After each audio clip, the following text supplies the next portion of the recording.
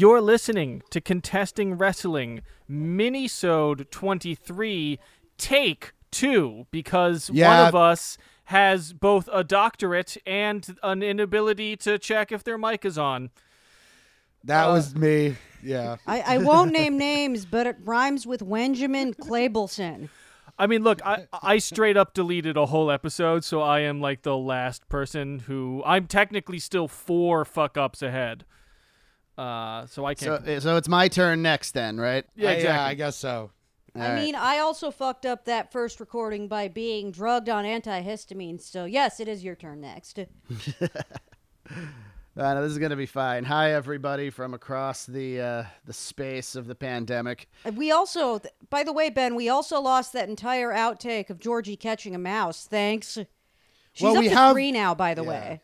We have your we still part have of that. It was just Ben's mic that was off. Us Okay. going on about it is still Yeah, live. she's now encountered 3 mice in the past 2 days somehow. Score is 2 Georgie, 1 mouse that got away. I can still edit all that in if you'd like. Yeah, I can just drop that in the middle of this mini-sode. Edit whichever parts you feel necessary. We'll talk about it. Maybe we should just talk about it a lot, then one day put it on the premium feed. If you would like to hear Doc and Katie watching their cat disembowel a mouse, we For have about that. 10 minutes. Subscribe to the Patreon. Good stuff. We are recording this and probably releasing it also on March 29th.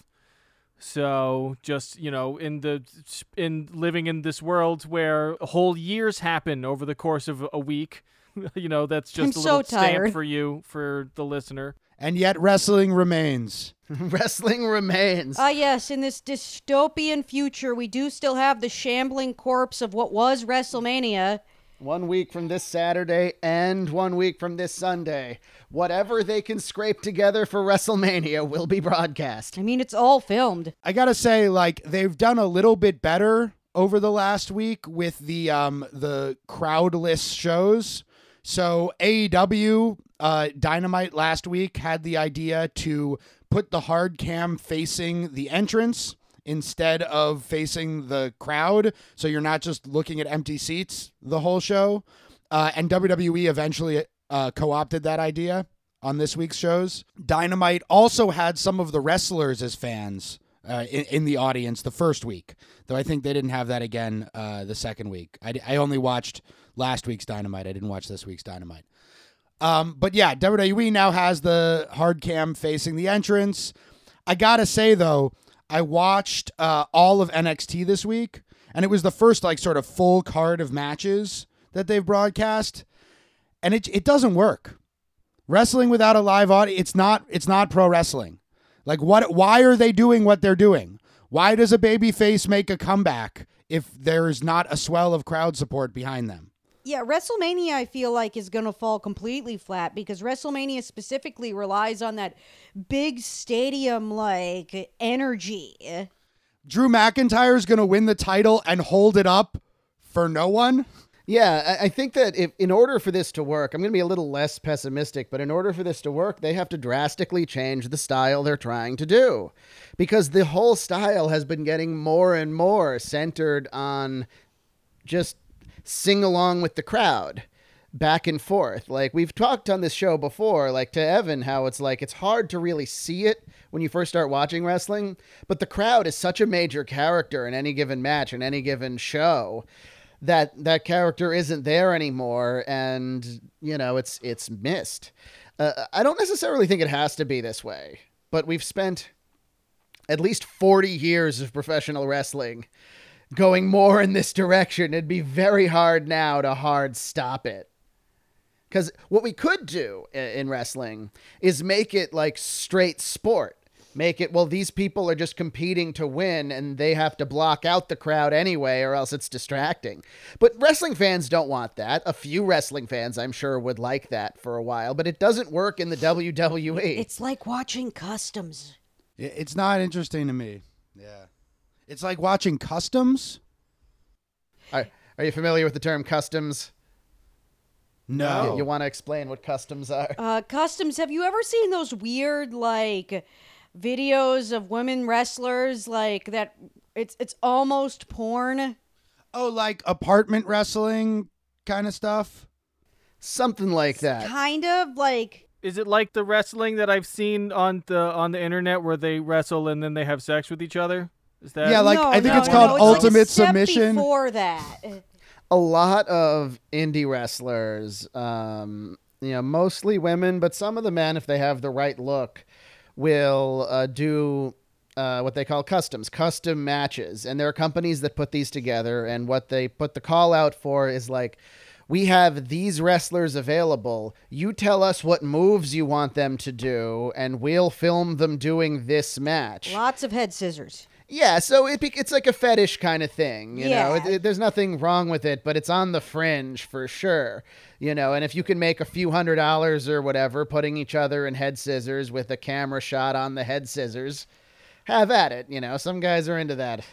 You also get like, you know, the guys with the abs doing shots for guys who like guys with the abs. The real Twinkie guys, the real- Sammy Guevaras of the world. Yeah, I'm not saying Sammy himself has done it. I'm just saying he could make a killing. As arousing as this could be, I don't think it's pro wrestling, right? Well, they could do it in a ring. Why not? A booker tells the guys what moves to do. They execute them in a certain order, and they have a match. I think, though, if they're doing exactly what the crowd has sort of programmed them to do, then it's not like the phenomenon of pro wrestling for me is this dynamic relationship between the performers in the ring and the audience. I think if the audience So what you're saying is you can't just rehearse a match literally move for move over and over again until it's just what you want and have it, you know, really be good pro wrestling. if there's no dynamic interaction with the crowd, I don't think so. No. All right. I just don't wanted to think get that's that pro out there. wrestling, Yeah. No. If you have a match with no audience, that is not a pro wrestling match. That is practice. There needs to be at least one person watching it, and I don't think necessarily in the arena, you know, because there's an audience watching at home, but there has to be at least one person who doesn't know the finish for it to count as pro Yeah. wrestling.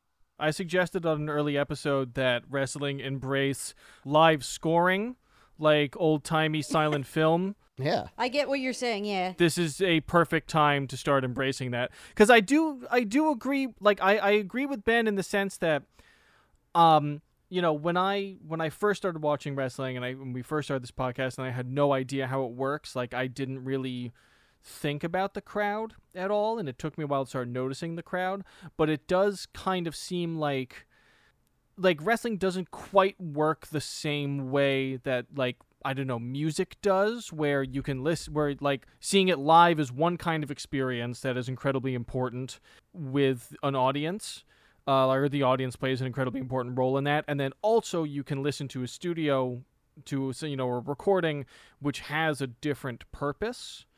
I don't know if wrestling has those two categories, or if it does, I don't think they've really developed studio wrestling enough. Maybe there is space for a form of it that does not have an audience that it plays off of, but I feel like that has not been developed at this point. Yeah, there are some things like Matt Hardy's Ultimate Deletion videos, which were films of matches done on his compound without a crowd that were then broadcast.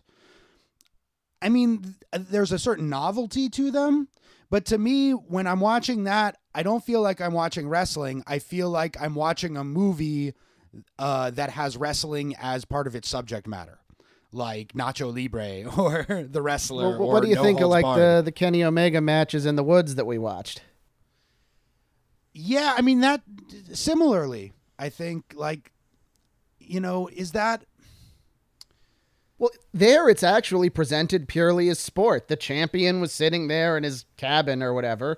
The challenger came up with the referee and was like, I'm challenging you for your title. And then they fought to a conclusion. Yeah. Which is what I said earlier, is how they'd have to do it if you take the audience out. Right. And again, I think as a novelty, one-off match, like, it makes sense. And like having empty arena matches, to me, it's kind of like John Cage or like that painting white on white, where the absence of the thing you're expecting, like the sound or the color or whatever, speaks to the role of those elements in the art form normally. and you can kind of do it once. You know, White on white. Are you thinking of John Cage or Bob Ross, Ben? That's a wet on wet, Katie. Wet on wet. Wet on wet. Wet on Wet is the name of one of the wrestling videos I saw where they had sex after the wrestling part. White on White is by Malevich, the painter Kazimir Malevich. Just And Bob Ross. Yeah, there was like a something floating around, an article floating around that talked about wrestling without an audience is basically avant-garde theater. And I do kind of agree with that. Yeah. Like I agree. I think I said in the R-Truth episode that wrestling without an audience turns it into a weird one-act play about wrestling. yeah, and again, I think that works once, right? Like, but you can't make that point continuously.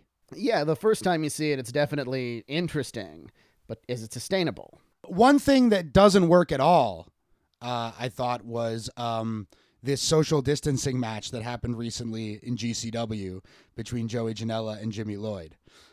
Featuring referee Chris Levin in a face mask. Yeah. So, Joey Janela is known for booking these kinds of absurdist, like avant-garde kind of matches. We watched the Invisible Man versus Invisible Stan match, which I loved because that had a fully developed premise, a clear concept where the idea is the wrestlers are invisible. You can't see what's happening, but you infer their actions from the way the referee, who is Bryce Remsburg, behaves and things like that. I didn't think this social distancing match had a coherent concept in the same way. So the idea was that they couldn't get within 6 feet of each other. So you have Joey Janela like making the motion for a headlock and Jimmy Lloyd acting like he's in a headlock, as if he's affecting him over a distance. But there was no explanation of how his moves could affect him over a distance. And then later on, they bring out a chair and sanitize it, which was kind of funny. And then he throws the chair at him and it hits him. And the chair hitting Jimmy Lloyd causes him to be in pain, right? So, and that was necessary. Contact was necessary in that case. But for the other moves, it wasn't necessary. So it's like, I get something like Kota Ibushi fighting Yoshihiko, the blow-up doll, because the concept there is that the Yoshihiko is alive and can wrestle. And it serves this dual function of, on the one hand, drawing attention to the artifice of wrestling, because you see, like, Yoshihiko isn't really doing the Canadian Destroyer on Ibushi. Ibushi must be jumping on his own head. But within kayfabe, within the concept of the match, it makes you're supposed to, get the idea that Yoshihiko really is Canadian Destroyering Kota Ibushi, and you sort of accept that as part of the conceit of the match. And and I'm all for all sorts of sci-fi and absurdist and fantasy and whatever kind of supernatural elements in wrestling, but it has to have that coherent concept, and I think it lacked that in this social distancing match. Well, yeah, when you have any kind of conceit like that, be it a sci-fi concept or also like a comedy sketch, like a lot of bad comedy sketches you see are bad for this reason, that the rules are not clear. The rules of the game being played are not clear, and therefore the audience doesn't know what to expect or to not expect. Like, you can't play with the audience's expectations if you don't establish for them what those expectations should be. Because I feel like there's two ways you could have made that funny. You could either call it a social distancing match and have it be like, oh, they have to have a match, but there's a pandemic going on, so the only things they can do are throw shit at each other across the room, or build little robots to fight each other, really lean into the fact that they have to have a match, but they can't be near each other. Or see, this would be the perfect time to bring back BattleBots. Yes, I liked BattleBots, especially having BattleBots and wrestling and combining those. Definitely. Anthropomorphic BattleBots. Well, they were kind of little. I remember. Yeah. That's the one where they built their own robots and had them fight, right? That's right. Yeah. Okay. Good TV. The other way that you could make that funny, that would involve like the telekinetic powers and all the stuff where they could do, is if you started the match and you were like, oh, they've developed these powers like just for this match, and you basically like it would be obvious. Totally acceptable. Well, and also just like Oh, yeah. it would be obvious to everybody why they're like, if you were like, they have these powers where they can wrestle each other from up to 6 feet apart, so that everybody knows what this is about. Everybody knows it's a social distancing match, but you just don't say it. You just come up with all of these reasons that they can maintain that. I feel like that's another way they could have. Another yeah, direction one of they could them have gone lights in. on fire spontaneously because the other one has developed pyrokinesis. And There you whatever go. it's Exactly. called. In the context of the show where everybody's watching it and everybody knows what's going on, it's really obvious what the joke is. You just don't have to, Joey I Janela saw did. somebody. Yeah. I saw somebody do a spot once where they were across the ring from somebody, and they did like the Darth Vader force choke on their opponent and did a choke slam like that. And that's an example of two guys not touching each other, but the whole audience understood what they were doing, and it was funny. Exactly, So there you yeah. go. Joey Janela did get on the mic before the match and was like, I really have no idea what we're about to do here. I think it really was See, a I half-baked feel like that idea. kills it. Like admitting that it's all a joke. Right, you got to play within the rules of your own world, and the more conventional rules you're going to break, kind of the harder you have to adhere to the rules that are still there. And that's like not even just with wrestling. That's like you were saying, Evan. That's with all like sci-fi or fantasy or something. We can accept, any kinds of fantastical stuff happening as long as it makes sense within its own context. It was even worse that they actually like accidentally hit each other a couple of times.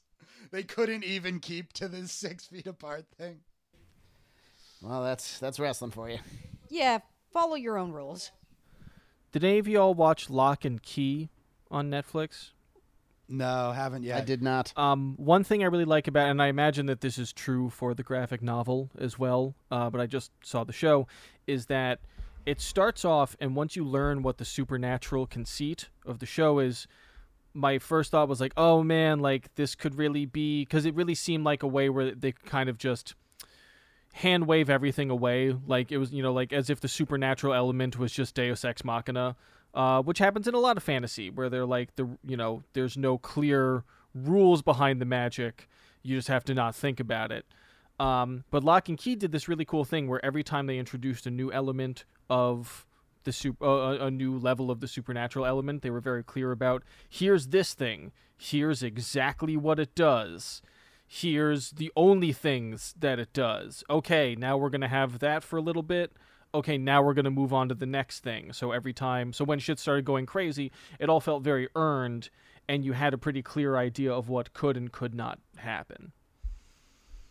Yeah, I've been playing through the Metal Gear Solid games to pass the time and all that. And there's plenty of, like, supernatural stuff in there, but most of the logic of the game is so grounded in either reality or, like, brutal false reality that the game builds properly, that you accept it when something happens that you have no idea why, because it's actually kind of shocking to you. And it all takes place in Zanzibar, right?